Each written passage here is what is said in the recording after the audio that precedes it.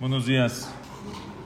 Cuando uno va a hacer Tebilat Kelim, como ya dijimos,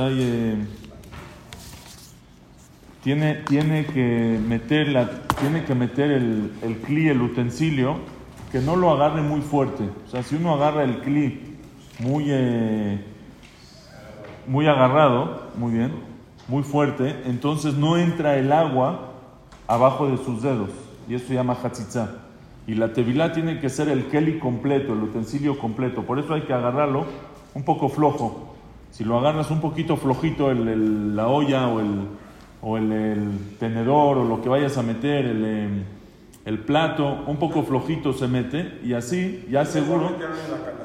O en la canastilla que está ahí en la tevilá también la puedes meter, pero si quieres meter, tienes una olla grande, no lo vas metiendo, tiene que ser que esté agarrado flojo para que entre todo. Por eso también, esto es muy importante, los kelim, en la tevilá hay que meter todo junto a la tevilá. No es como agalat kelim. Agalá, ¿qué pasa si tengo una olla grande? ¿Le puedo hacer agalá a la mitad y luego agalá a la otra mitad? Sí. O tengo una parrilla grande, le voy a hacer libún o agalá. Puede ser la mitad y luego la mitad, pero cuando es tevilá, tiene que entrar todo de una vez. No alcanza meter la mitad de la olla de un lado y luego meto la otra mitad del otro lado.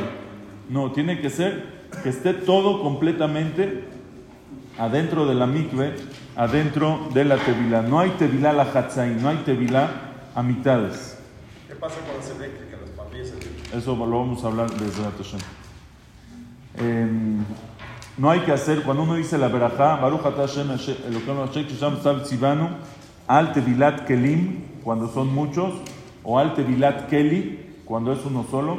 Después no se puede hablar hasta que una persona haga la tevilá, que no haya efsek entre la verajá, interrupción entre la verajá y cuando lo mete. Si una persona habló, dijo la verajá, y antes de meter un plato, habló, entonces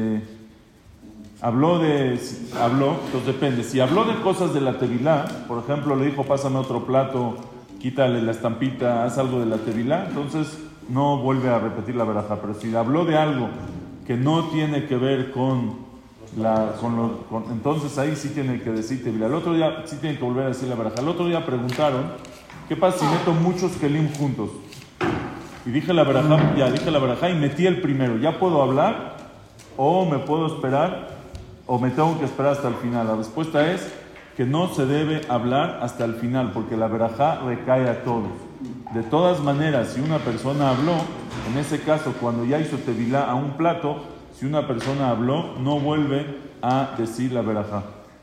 Los tapas de los kelim también necesita, por supuesto, también necesita tevilá. Pues, ¿qué pasa si una persona mete una olla con su tapa? Se dice al tevilat keli, uno, o al tevilat kelim, son dos. Uno, muy bien. Se dice al tevilat keli, ¿por qué? Porque es un solo keli.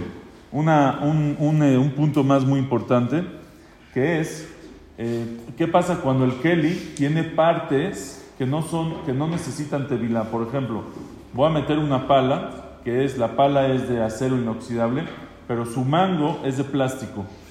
¿Puedo meter la pura parte de acero a la tevilá o tengo que meter completo? La respuesta es no, completo. Tiene que ser completo. Es un solo keli y hay que meterlo completo a la tevilá. También la parte, o por ejemplo ollas, vamos a decir que tiene unas manijas de madera o de piedra que no necesitan tevilá. De todas maneras, ya que tiene partes que sí son de tevilá, tienes que meterlo completo a la tevilá.